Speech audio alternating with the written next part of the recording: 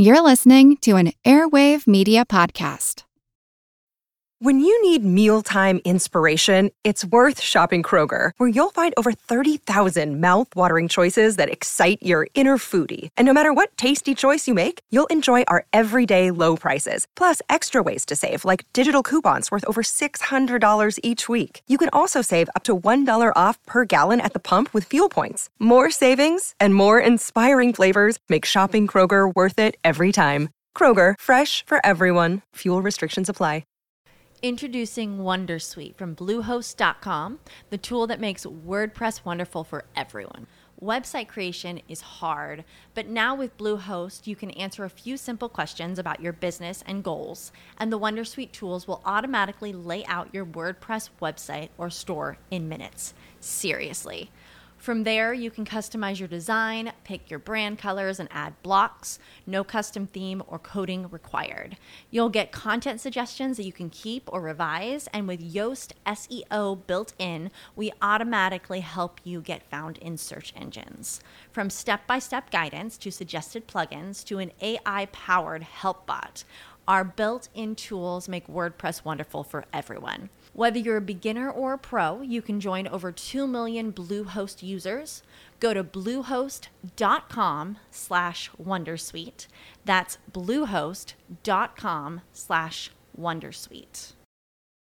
Dill pickle, fustian, salvo, chafe, pocket knife. Imagine if the dictionary were not in alphabetical order. Fervid, abscess, menagerie, paneer, feckless. It would be difficult to look up a word. At least any word you're actually looking for, although you'd be introduced to a lot of new ones. And while you might expand your vocabulary this way, finding a particular word would be kind of frustrating. Without order, our lives would be arbitrary, random. serendipitous. But maybe our lives already are. And that's it for our show. We'd like to thank Gary Niederhoff, Barbara Vance, and Jay Weiler.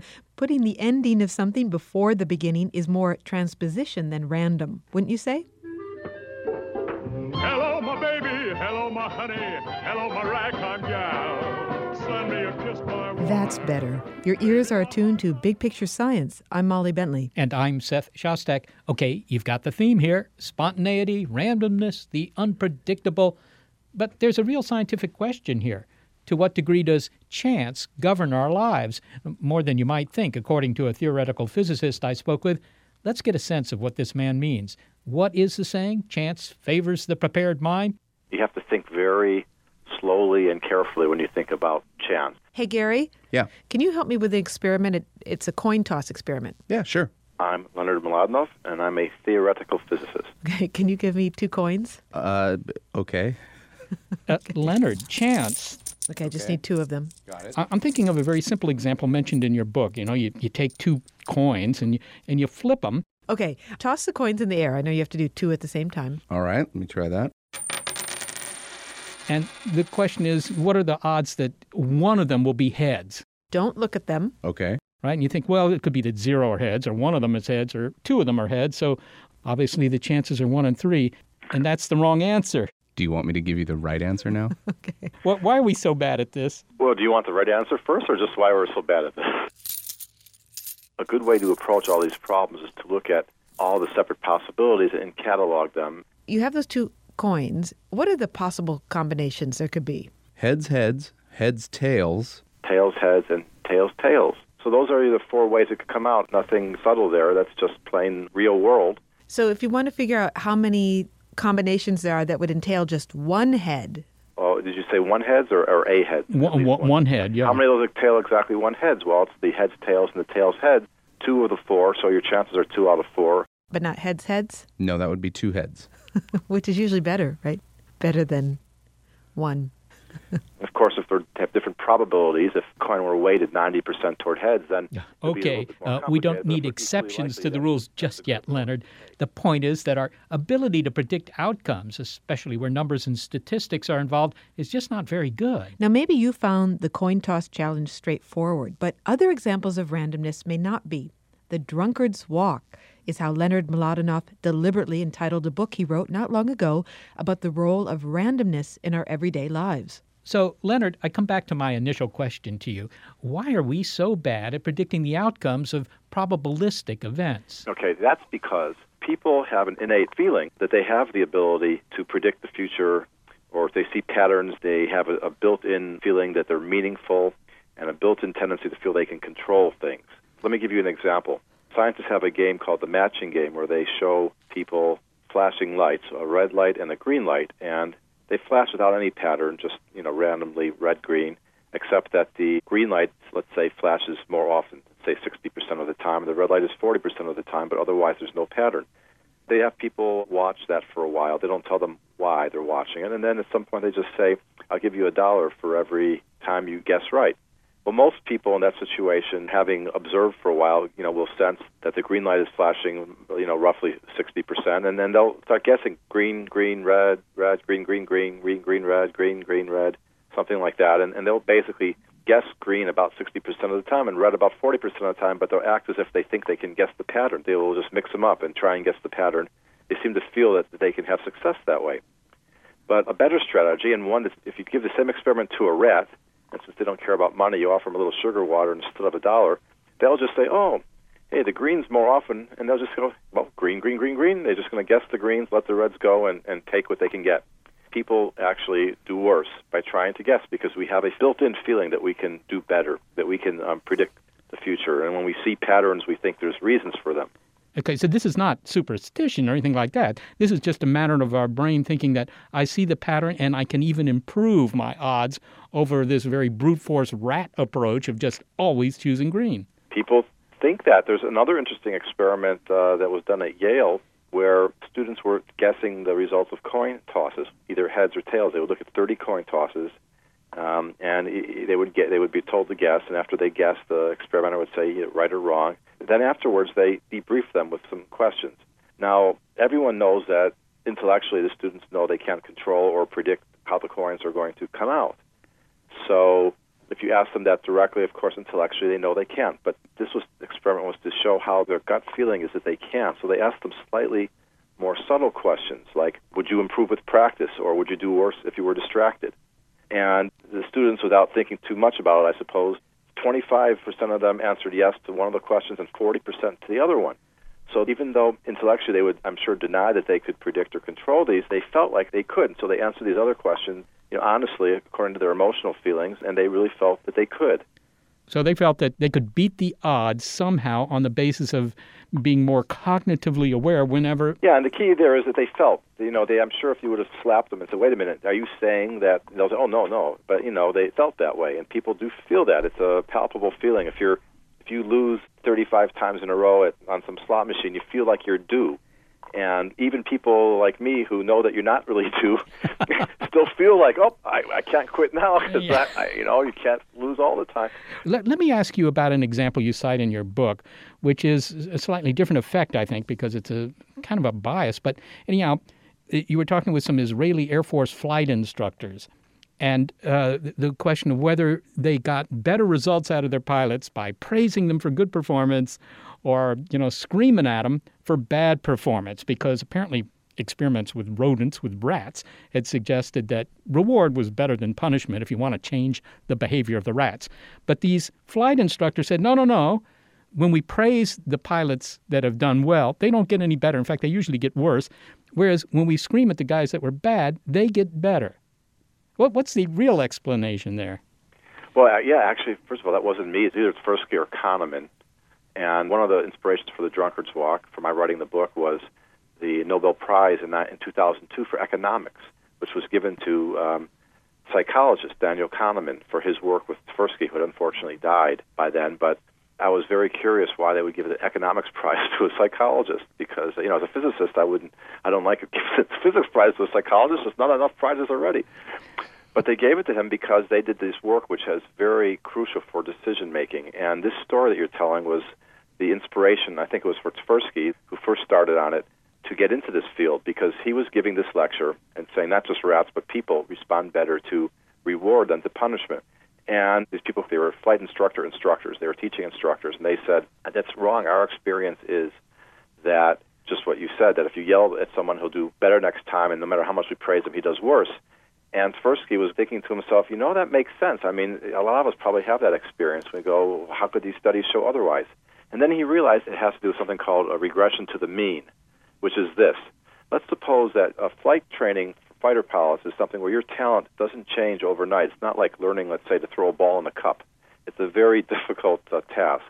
It changes very slowly, so pretty much at any point in time for the month before and after, let's say, your talent is about the same. It's not going to suddenly change. So now, suppose that one day you have a great day. Well, of course, there are fluctuations. Whatever your level of talent is, some days you'll do better and some days you'll do worse just by chance alone. So suppose that by chance you make a perfect landing, and the guy says to you, perfect landing. Now you know, you got it, do it that way. And then the next few times you just don't do it because it was perfect by chance. You have a certain interval of good and badness within your talent, and that happened to hit right at the right spot, and you made a perfect landing. But your talent isn't quite there yet where you can do it every time. So the next time you'll go more toward the mean, more toward your normal behavior, which is not perfect. Okay? Right. So I praise you, but you did worse. I go, what good was that praise? Now look at another guy who was at the other end of that interval. So you did better than normal. This guy did worse than normal. He tears up his wheel or something. And you go, how could you do that? You got to do this, focus more, da-da-da. And next time, well, you know what? He does his more typical landing next time too. But now the more typical one is better than the outlier, right? And now you go, oh, thank God I yelled at him. He learned something. So this is regression to the mean, which is if you do something that's more of an outlier, the chances are next time that you're going to do something that's not an outlier. The chances are always better that you're not going to do an outlier. So, you're going to go back. And so Tversky realized that this was what was going on, and he realized, you know what, there's a lot of such misconceptions in the way we make decisions and look at things. The title of the book, The Drunkard's Walk, which also is called the random walk among mathematicians, comes from a process where something is moving and randomly changing directions. And if you plot that out, let's say you look at a tabletop and something's moving on a tabletop and it's changing directions at random. There's a few things that you'll notice about it that I think are very symbolic of all the different mistakes we make. One is that you start at the beginning, you look at an hour later, you'll be somewhere else. You'll get from A to B, even though there's no intention or no direction to where you're going. You're just randomly. So people will make progress in some direction, whether they're trying to or not. So when you look at someone's progress, you have to wonder, or even if they're doing poorly, you have to know that it's due partly to their intention and partly to randomness, because everyone's life has many random factors that come into it. The second thing is if you watch that path wandering around, there will be times when it seems to be moving pretty much in one particular direction for quite a while, or it doesn't seem to be changing directions at random. And that's also typical of randomness, and that's typical of, you can be a random at business and still have good years, several good years in a row, like several heads in a row when you flip coins, and that can still happen by randomness. It doesn't mean that you're better than the others. The other thing is, if you look at that wandering on a tabletop, there will be times where it seems to be lingering in some spot. It goes left, it comes back. It goes up, it comes back down. That kind of clustering, also typical. All these things are typical of randomness, but when we see them in the real world, we have a hard time believing that there's not something else behind them. I'm talking with Leonard Mlodinow, theoretical physicist and author of The Drunkard's Walk, How Randomness Rules Our Lives. What about polling, Leonard? We see this all the time in the news. Candidate Rodney has a slim lead over candidate Fleabag, 52% to 48%. Yeah, the margin of error is 5%. Yeah, so if you're within the margin of error, that's the margin of error. That's why they call it the margin of error. So it means if you took the poll again, there's a good chance that it would turn out the other way. You have to understand that a poll is a kind of measurement, that there's error, and even though you're going to get an answer, it's not necessarily a meaningful one. It's like if you have a scale, a cruddy old rusty scale that if you step on it 3 times in a row, it can be anywhere within 10 pounds. You'll be, 170, then you'll step on it again, 175, you'll step on it again, you'll be 167. And suppose you do that a lot, and you know that even when you're looking at it, it's moving around, right? Right. Well, then you know yourself, okay, that's the margin of error. So you're probably smart enough that when you step on it, you don't take it that seriously to within up. You say, oh, I lost 2 pounds from yesterday, but you know that you step on it another time, you can gain them right back, right? Well, with a scale where you can see it, people would get that message, but they don't seem to get it with polls where it's more abstract, but it's the same effect going on. Depending on how many people you ask, your poll has a certain precision, and to try and define things within that is just misleading. Yeah. Well, finally, Leonard, to what extent do faulty statistics account for belief in some of the paranormal phenomena, lucky charms, haunted houses, even remote sensing, or where people think that they can sense that a relative of theirs is in trouble? They know when somebody dies and they say, I predicted that, or an earthquake, things like this. Well, there's a lot of different effects that go on there. Sure, there's coincidences that happen, and you underestimate their chance. In Drunkard's Walk, I talked about a church group that was supposed to meet at a church on a certain time on a Sunday night, and by chance, all 12 people were late, and the church had some kind of gas problem. The whole church blew up, would have killed them all if they had come on time. They blew up at 7:07 or something like that, and not one of them was there. And they said, "Thank God that God was looking over us." But so coincidences like that happen, but you have to understand that even though that's a 1 in a million shot, there's a million such coincidences that can happen every day that you could hear about. And so that's why occasionally you hear about them, and it doesn't really mean any more than that. And sometimes that's what's involved in these psychic thinking. Sometimes it's what's called the confirmation bias, where people will swear, for instance, that they're cursed in a grocery store, is a simple example, because their line is always the longest line, and it really feels to them like it is, and they think, since it's such a trivial, mundane example, nobody cares, but if it were a more important thing, you'd think you have some power or some curse against you. And in reality, what's happening there is something called the availability bias, which is that when you're in line and you flow through smoothly, you forget it and don't give it a second thought. When you're in line and you're in a hurry and some lady in front of you has bought the chicken for $1.49 a pound, but she's being charged $1.50 a pound, and she's arguing about it, and it takes 10 minutes and delays you, then you remember that and you think that you're cursed. You're always behind someone like that. So that's called the availability bias, and I mean, it works with me too. I'm in a grocery store. I always think I'm in the wrong. And when I read that, I said, "Oh, so that's what's happening," and then I start paying attention when I don't get held up, and I realize, yeah, that's really what's happening. See, a lot of times I do flow right through. So there's a lot of reasons that people mistakenly believe in that. Leonard Mlodinow, thank you so much for taking the chance to talk with me. It's my pleasure. Take care. Charles Burl Ives was a singer, author, and actor. But Seth spoke with Leonard Mlodinow, who by chance is a theoretical physicist. Now, Seth, one of the things you didn't talk about with Leonard Mlodinow is the role of randomness on the quantum scale, the very, very, very tiny. Yeah, well, of course, that was one of the big discoveries of 20th century physics, namely that, things are not so predictable as we thought in the time of Newton, and that at the scale of the very, very small. Of course, all you can do is say that there's a certain probability that something will happen, but you can't say exactly what's going to happen, only that it has 72% probability of turning out this way or that way. And that's a fundamental precept of nature. Okay, so when you're talking about very small, the quantum scale, are you talking about the size of an atom? Yeah, typically something the size of an atom, smaller, larger, but roughly. For example, if you think you have an atom in a box, it may be only 99% probable that it's actually in the box. There might be a 1% probability that it's outside of the box. And of course, that doesn't make sense in the macro world. Isaac Newton would have been stunned to think that there was some question about whether something was in the box or outside the box. But of course, in the world of the very small, quantum mechanics rules, and it turns out that things are merely probabilistic. This is the sort of thing that can keep you up late at night staring at the ceiling. There's some probability it will.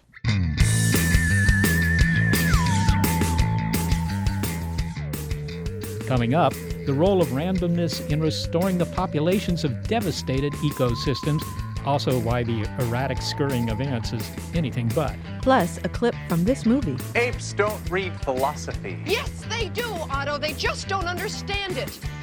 Now, let me correct you on a couple things, okay? Aristotle was not Belgian.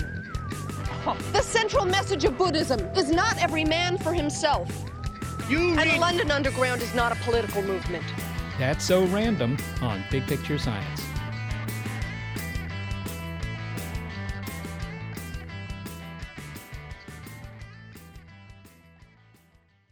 Hey guys, it is Ryan. I'm not sure if you know this about me, but I'm a bit of a fun fanatic when I can. I like to work, but I like fun too. It's a thing. And now the truth is out there. I can tell you about my favorite place to have fun. Chumba Casino. They have hundreds of social casino style games to choose from with new games released each week. You can play for free anytime, anywhere. And each day brings a new chance to collect daily bonuses. So join me in the fun. Sign up now at ChumbaCasino.com. No purchase necessary. VGW Group. Void where prohibited by law. See terms and conditions. 18+.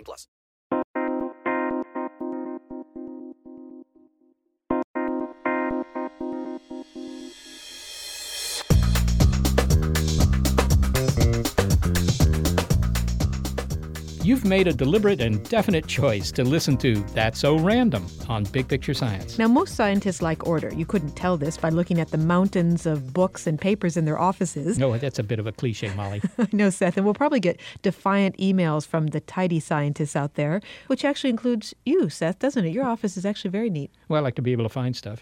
Okay, there's a plan. Anyway, let's run with this idea. So even scientists who study the chaotic, diverse jamboree that we call the natural world rely on order. In ecology, we often have sort of a view that systems are very predictable. Fair enough. Order is part of science. We don't launch spacecraft based on a guesstimate of the trajectory, and we prefer medical prescriptions to be more precise than, a dash of white stuff and a bunch of whatever. In science, we try to control the variables and accurately predict the results. An ecosystem, and we put a certain amount of nutrients and species in it, we would get the same species time in and time out. At least that's what Jon Chase thought, until he got to graduate school and tried to actually replicate ecological systems. He'd add nutrients, put in the species, and the result? They would go all in sorts of different directions. Some species would go crazy, other species would be non-existent or rare, and it seemed like there was a lot of unpredictability going on in these communities.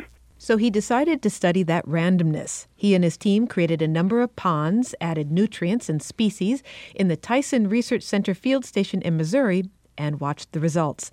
Okay, John, now first describe these ponds. We actually use standard, what they call cattle tanks or stock tanks that you can buy from any hardware store. These are the things that people use to water their cattle out west or other places.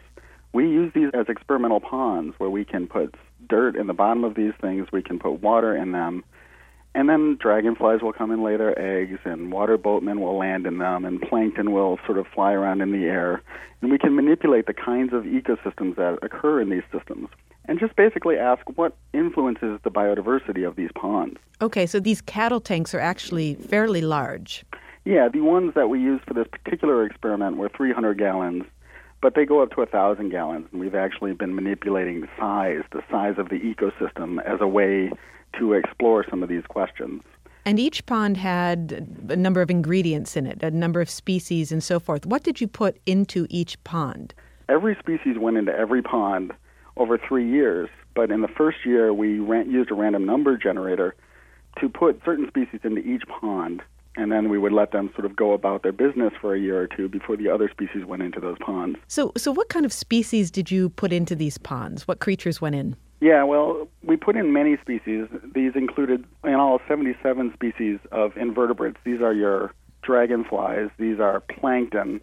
These are little clams and little shrimps. They include a lot of different kinds of insects. And it turns out beetles are extremely diverse in these ecosystems. We also have a number of plants. These include what are true plants as well as many species of algae. And what was key was the order that you put these species in. So say a little bit about that. You have these clams, you have algae, you have dragonflies. And what order did you put them in? You had, 10 ponds? Right. Well, there were 10 ponds per treatment, and there were several different treatments that manipulated the amount of nutrients that went in. And so for each treatment, there were 10 ponds. And within each pond, again, we have 70-some species of animals and another bunch of species of plants, and we choose a random group of those species every year. And this random group of species go into the pond in that first year, and then the second year, the next batch of species go into that pond, and then the third year, the last batch of species go into that pond. Can you be more specific with that? When you say random batch, you grab one little dragonfly and stick them in, and one clam and a handful of algae, or what do you mean by random? Yeah, absolutely. It is a small handful of algae. It's several individuals of a species. If it's a dragonfly or if it's a snail, we'd put in several individuals of that species and basically give it a start. Let it colonize that site, let it start to grow up its numbers, and then we let the community sort of go from there. And how long did you let the community go? How long did these ponds sit?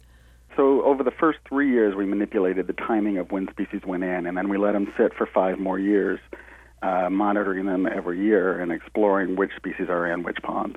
Okay, and then when you went back and you took a look at what communities emerged from these ponds, what did you discover? Basically, we discovered that the species that live in a pond have a lot to do with who got there first. Now, because there are so many species involved in this experiment, we can't tell exactly the mechanism or why we see which species in which ponds, but there seems to be a ton of just variation. The same pond, bought from the same companies, put with the same water. A little bit of difference at the very start, just a little bit of difference early on, leads to huge variation in the kinds of communities that emerge 7 years later. Are you saying that if you put in the dragonflies first and the clams, 3 years later you have dragonflies and clams tend to be the predominant species? Is it sort of that simple? Yeah, it tends to be. Now, some species are always going to be dominant, and some species are always going to be wimps. But it turns out that a majority of the species in these ponds are somewhat interchangeable. And when you put one species in first, you let it get a little bit of a head start, you let it grow, it can build up its numbers, and you start to get dynamics in the system that give it a feedback. It's what we call a positive feedback. And this positive feedback allows that species to maintain its dominance in that community even after the inoculations or the introduction of these other species into the ponds. So you don't know why it is that these ponds don't balance out, because there are a certain number of nutrients, and there would be competition for those nutrients, and there might even be, I don't know if any of these insects eat each other at all. Oh, they certainly do. Okay, so it would seem that over time that you would get this balance, but you don't. The first ones in are the ones that are kind of kings of the pond. Well, I should clarify that part of the experiment actually said sometimes the first ones in are the ones that dominate and are kings of the pond, and sometimes it balances out much more like the way you're describing. And my research is really about trying to figure out when does the dominance occur, these sort of predictabilities, these predictable communities occur. When do we see this balance? And when do we see this randomness starting to play a bigger role? So it's too premature for you to make a statement about what the role of randomness is in these ecosystems? Well, in fact, I would say that the role of randomness can have a larger effect in some types of environments. And one of the things that we did in this particular study was show that in higher nutrient environments, we found randomness to play a much larger role than in lower nutrient environments. And the idea is that in lower nutrient environments, only a few types of species can persist, can live in these harsher conditions, in these very nutrient-poor conditions. And then the dominant ones win. In these higher productivity conditions, these higher resources, a lot of species can make it, a lot of them can do well, and then you start to get this priority, who gets there first, can have a much bigger effect. I wonder if you could give me a specific example where ecological restoration is tricky or maybe hasn't gone the way that ecologists would like it to, and where your insights into the role of randomness might help. Well, yeah, actually that's something where my research is currently moving. And it turns out that in many kinds of ecosystems, including prairies and wetlands, when we recreate communities, we're not able to recreate the numbers of species, the biodiversity that occurred historically, what we call remnant communities.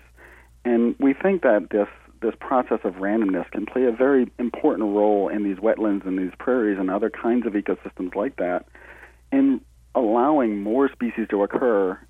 But it's not that more species are occurring in any given location. It's that more species are occurring in the entire landscape.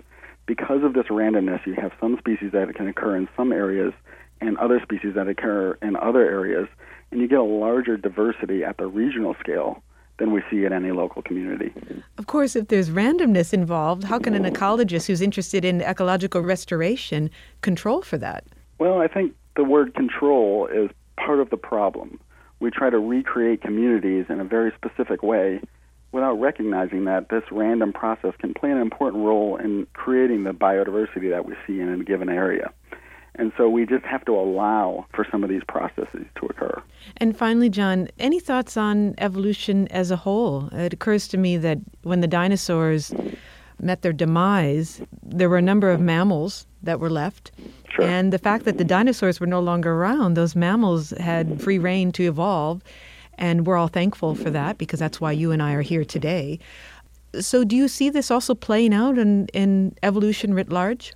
Well, I think that's a fascinating question, and it actually is not that far away from what a lot of evolutionary biologists think, that if you replay the tape, the evolutionary history, you might get a very different answer if you replayed it over and over and over again. And people have actually done experiments to explore this kind of process.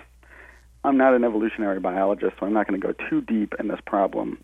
But I do think that randomness can and does play a very important role in the evolutionary process as well. Jon Chase, thank you very much for talking to us. Thank you very much.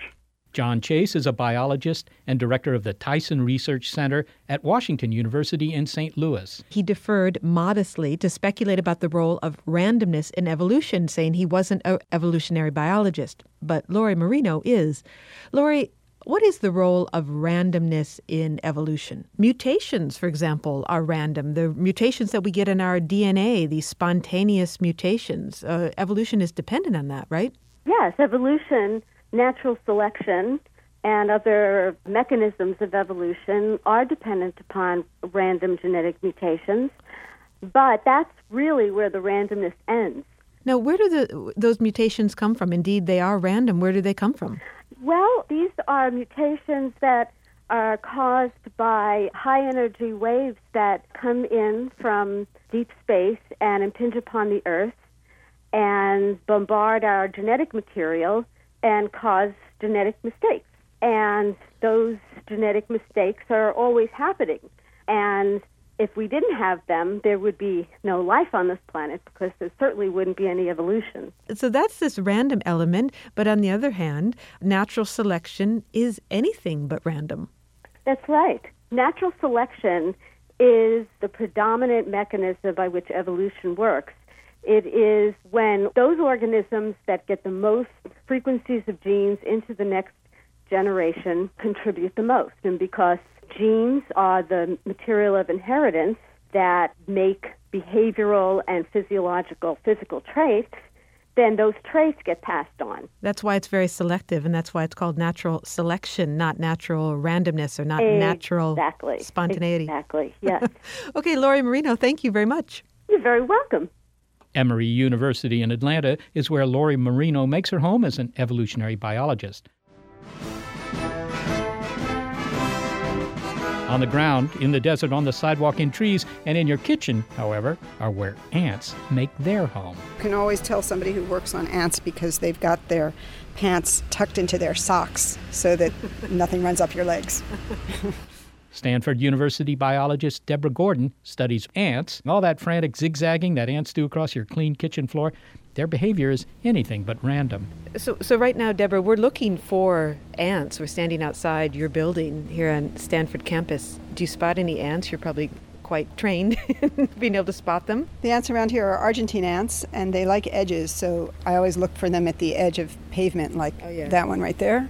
Ants, like all insects, can't control their body temperature, so they can't move when they're cold. And I think they're going slowly now because even though it's warm outside, it's been cold the last few nights, and so the surface that they're on is cold. So there's one, and there's one, and you see a few more coming down that way. Now, whenever humans look down on their own cities from an airplane or from a building, the remark that people always make is people look like ants. But human behavior is not like ant behavior. Ant colonies are always organized without any central control. So no ant is following orders or giving instructions to any other ant. And no ant knows what it's doing. It's not working with a purpose. It's responding to what's happening right around it. So there's no boss. They're all equals? They're all equals. There's no foreman. There are no bureaucrats. There's nobody with a clipboard saying, go over there. So unlike in the movie Ants, where the ants get shuffled around to their tasks, each ant decides on its own what to do, and it uses only very local information. What's about to happen here, you see when the two ants come together, they meet. They touch antennae. So most ants can't see. They function mostly by smell, and they smell with their antennae. So when one ant touches another, like those two just did, it can assess whether the other one is a nest mate because the ants are covered in a layer of grease that carries the colony-specific odor. They bumped. You could actually see them actually bounce off each other just very slightly. Well, they weren't bouncing off each other. They were touching antennae. They have a chemical on their antennae that is transmitted. Is that how it works? They have a layer of grease smeared all over their bodies, and it keeps them from drying out, and it also carries a colony-specific odor. So many insects, including all the social insects, are covered in a layer of grease, basically long-chain fatty acids, hydrocarbons, and so they're called cuticular hydrocarbons. And in many insects, they're used to carry some odor as well as to prevent the insect from drying out. The ants don't have individual identity, yet they do have jobs. Every ant right now that we're looking at has a role. Yes. At any time, the colony allocates workers to different tasks. So all colonies have to make a nest and repair the nest if it gets broken. They have to get food. They have to take care of the young and feed them and groom them. And so at any time in an ant colony, certain workers will do certain tasks. Yeah, now we're going to sit cross-legged. Good, that's easier than squatting. What is the secret to their success without a big boss telling them what to do? One of the species of ants I've studied a lot are harvester ants, and a harvester ant colony organizes its work using interaction networks. So each ant decides what task to perform based on its rate of encounter with other ants. So each ant can assess the task of another using its cuticular hydrocarbons. But that may always be changing. So you're not assigned one role in your life as an ant. You have to be nimble. Yes, ants change tasks in the course of their life. Since it's not organized, there isn't some grand plan that the ants have. Every ant just pays attention to the signals that it's received in the moment from another ant? That's right. Each ant is only aware of its very recent interactions with other ants and with the smells right around it. An ant doesn't remember anything for very long. Hold on right there, and we'll return with more Deborah Gordon, more ants, more random and not so random behavior. It's Big Picture Science. I'm Jane Perlez, longtime foreign correspondent and former Beijing bureau chief for the New York Times. I've been a foreign correspondent in lots of places: Somalia, Indonesia, Pakistan, but nowhere as important to the world as China. I mean, China is not dropping anti-democratic paratroopers into Montana. But of course, we did see things like the weather balloon/spy balloon riveting the whole country for a week. This is Face Off, an 8-part series in which we'll take you behind the scenes to key moments in the tumultuous U.S.-China relationship. We'll speak with a diplomat, a spy, a tech reporter, a U.S. admiral, even Yo-Yo Ma. Plus, my pal and noted China historian Rana Mitter joins the conversation. We'll look at what's driving the two nations apart and explore whether anything can help bring them back together. Face Off launches April 9th.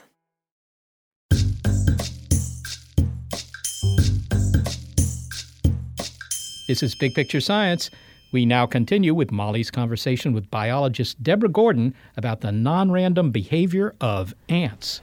Can you just say a little bit about what's it like to be out in the desert, which is where you are in the Southwest desert, studying harvester ants, what you wear, and because you're out in the hot sun, and do you sit as we are now and just watch ants? When I work in the desert, it's actually a lot more comfortable than anybody imagines. I work at about 4,000 feet elevation, and the ants in the desert, like us, can't tolerate very high temperatures. So they come out really early in the morning, and when it gets unbearably hot for us, it's also unbearably hot for them, and we go back in. I never sit on the ground in the desert because the ants sting. So when I'm standing in the desert, if I have my pants in my socks, then I'm just a pair of boots to them, and the worst they can do is crawl up and I can brush them off. But sitting down would not be a good idea. But you actually count ants, and I've read that maybe you'll take apart a colony, or maybe if one's been, and you actually count the ants, and you can't stand to do that. You have to get down and you count ants. Is that 1, 2, 3, 4, that kind of counting? Not that looks like that's about 100. That's about 100. Yes, we had counters, and we had a lot of people, and we picked up the ants and put them from one box into the other and clicked the counters. Now, you were able to, how you did this, I don't know, but you were able to actually fool some ants by presenting another smell to them. Is smell the right word? Odor? Odor, smell. Odor, smell. And I wonder if you can explain how it is that you did that, and then what the reaction of the ants were when they received another odor. I did some experiments with Mike Green, who's at the University of Colorado at Denver, and we were able to manipulate interaction rate by extracting the hydrocarbons off of ants and putting it onto little glass beads. So we created ant mimics, which consist of just a little sphere of glass, a tiny sphere of glass coated with the smell of an ant.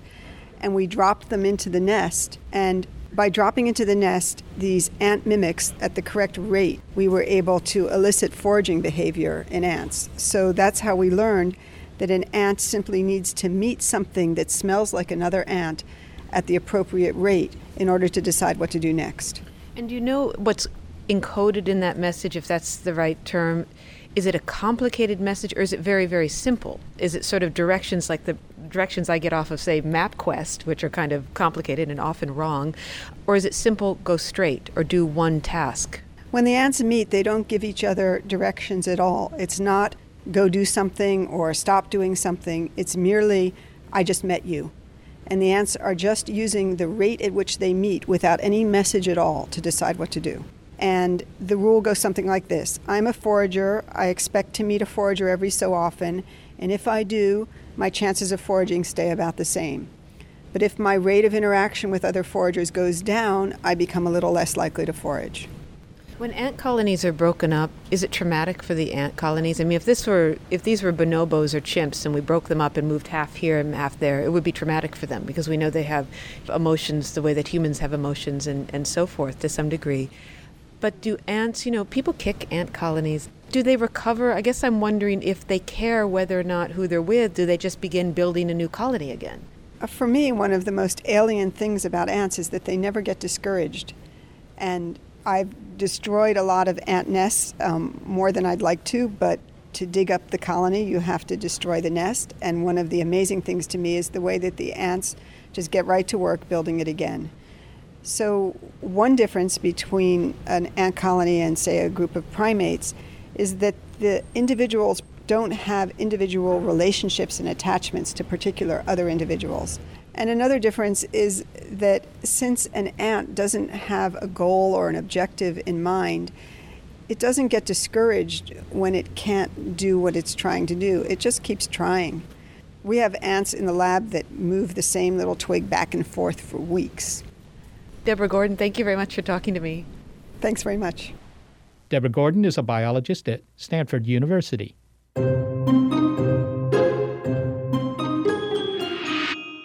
Okay, if there's one place I'd like stability to reign, and by this I mean no chaos, disorder, free-for-alls, spontaneous happenings, or wild parties, it's in my brain. When it comes to my mind and those billions, I hope there still are some billions, of tiny cells doing their thing in my gray matter, I prefer that they do it in a calm, orderly, and logical fashion. No improvising. You hear that, guys? But I'm out of luck. Our brains are where we need randomness most. Physicist John Beggs and others have discovered that spontaneity among neurons, that is, brain cells suddenly firing in random, crazy ways, is key to mental stability. Okay, I'll let Seth question this, Beggs. John, at the moment, some of my brain cells are firing randomly. Should I be alarmed by that? No, you should rejoice in that. That means that you're healthy, and that's how things ought to be. If they weren't firing too randomly, then we might have a problem. Well, you say we might have a problem, but it sounds to me like the opposite should be true. I mean, I like to think of my brain as some sort of powerful computer, but a computer is a very methodical, deliberate sort of thing. Instead, you're saying that my brain doesn't operate that way. What does that mean? No, it doesn't. I think typically we tend to think of the brain in terms of computers because that's the device that we understand that processes information, but our brains were put together in a very different way. They're kind of a mixture between order and disorder. So you need a little bit of randomness in there so that things don't lock up. If things get too ordered, you might have a problem. For example, epilepsy is perhaps a state where you just have too much firing of all your neurons at the same time. That would be too ordered. Well, you're saying that would be too ordered. What do you mean? Well, although people are really trying to define epilepsy even now, it's not completely understood. One of the things that most people would agree on is that if you have lots of brain cells all firing synchronously, all being active at roughly the same time, this is one way of thinking about a seizure, and you really wouldn't want that. Well, how did you determine that brains fire randomly? I mean, did you study human brains? How did you learn about this? We take little sections of brain, and we can put them on a microelectrode array. And basically, this is just a large number of tiny little wires. And we can keep that little section of brain alive for hours at a time, kind of fooling it that it's still in the same brain. And we can eavesdrop on its electrical activity with these wires. And by recording this activity, we can study it after the experiment by analyzing it with computers. And we can see if the activity is very ordered or disordered or something in between. And it seems that a lot of the healthy brains that we take a look at have a good mixture of order and randomness. Well, this has been described as a situation called self-organized criticality, which, if I uttered that at a cocktail party, people would look at me strangely. What is self-organized criticality, John? Well, the typical example that people have of self-organized criticality is a sand pile. So imagine you had a table, and on the table you started to drop little grains of sand in the same spot.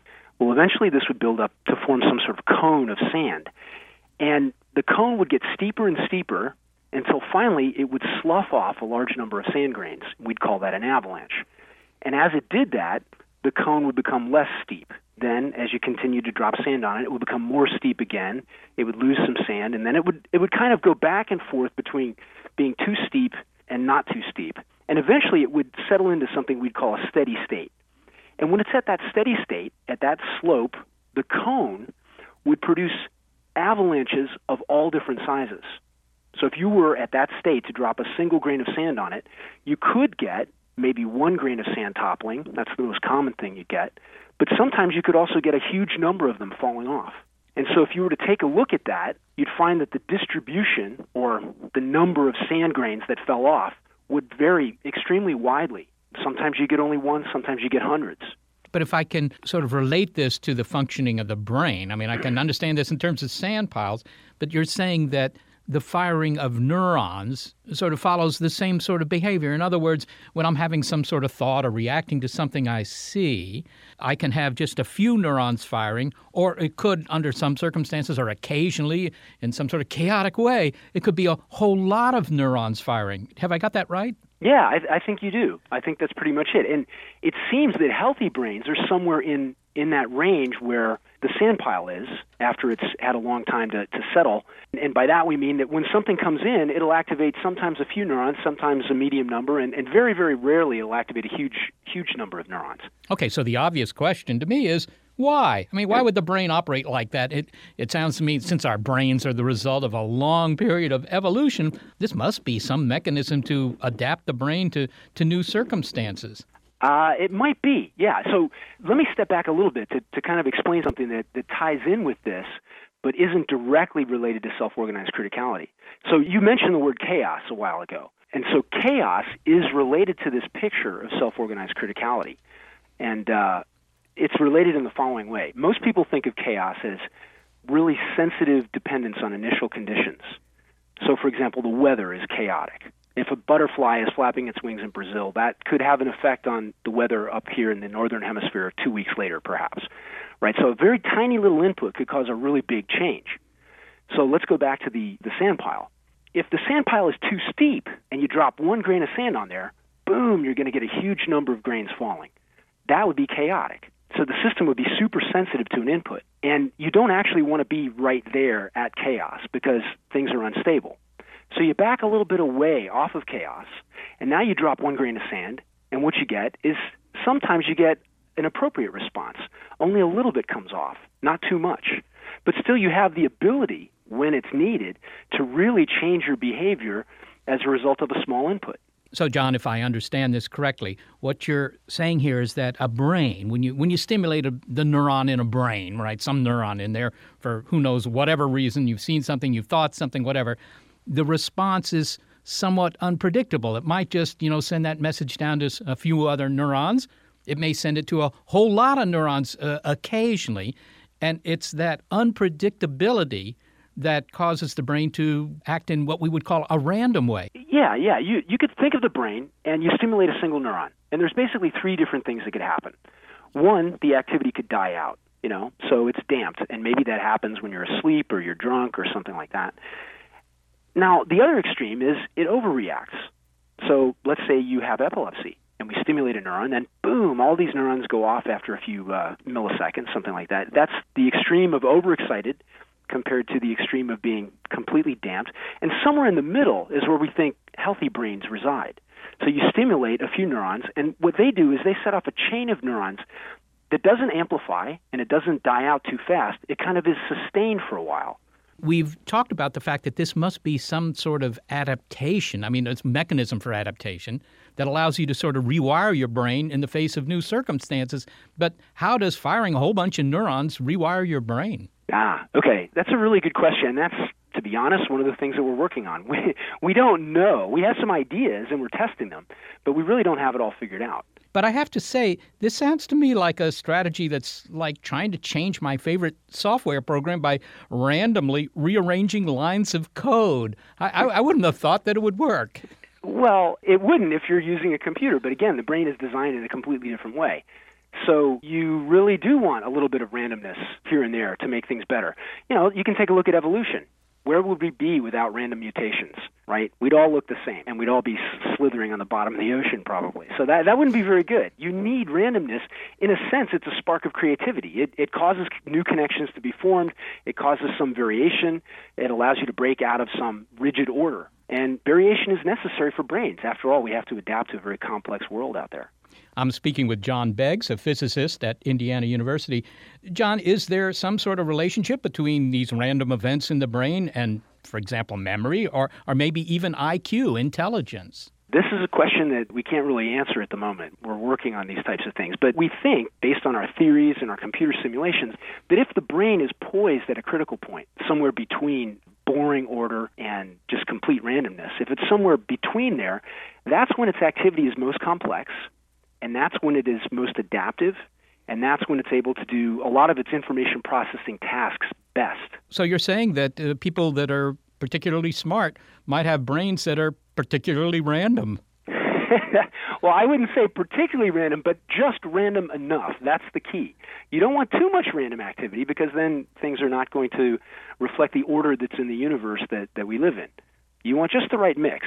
And so that's why the system has to self-organize. It has to sort of skid between these two different extremes, somewhere between being too ordered and then maybe it goes to be a little bit more random, and finally it reaches some happy medium. Finally, John, let me ask, are the brains of nematodes, worms, grasshoppers, blue jays, or whales, any more or less chaotic than our brains? In other words, are critters that might have more deterministic behavior, sort of hardwired behavior, are their brains less chaotic, less random? Well, that brings up a really interesting issue.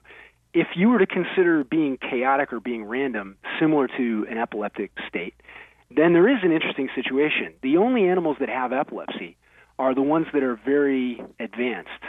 So we have epilepsy, and dogs, some dogs that are bred, perhaps overbred, have epilepsy. But really, we're the only animals that have epilepsy on a regular basis. And perhaps that has something to do with the fact that we're pushing, or evolution is pushing us closer and closer to a point where the brain has got to get the most out of the information that it has. It's very, very close to the edge of chaos.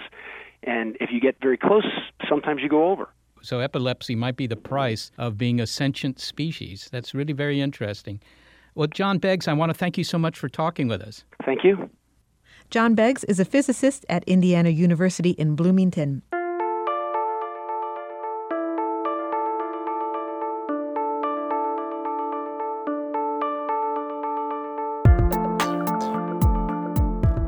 And that's it for this episode of Big Picture Science. We've led the show with our thanks for all except the support from Rena Shulsky-David and Sammy David, the NASA Astrobiology Institute, and the SETI Institute. If you'd like to comment on the program, please visit our Facebook page. You've been listening to the That's So Random episode. Lackadaisical, stable boy, practical, derelict, anarchy, chaos, disorder, messiness, haphazardness, water closet, bonanza, or rotund.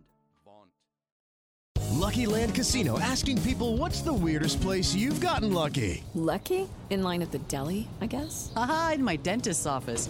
More than once, actually. Do I have to say? Yes, you do. In the car before my kids' PTA meeting. Really? Yes. Excuse me, what's the weirdest place you've gotten lucky? I never win and tell. Well, there you have it. You can get lucky anywhere, playing at LuckyLandSlots.com. Play for free right now. Are you feeling lucky? No purchase necessary. Void where prohibited by law. 18+. Terms and conditions apply. See website for details.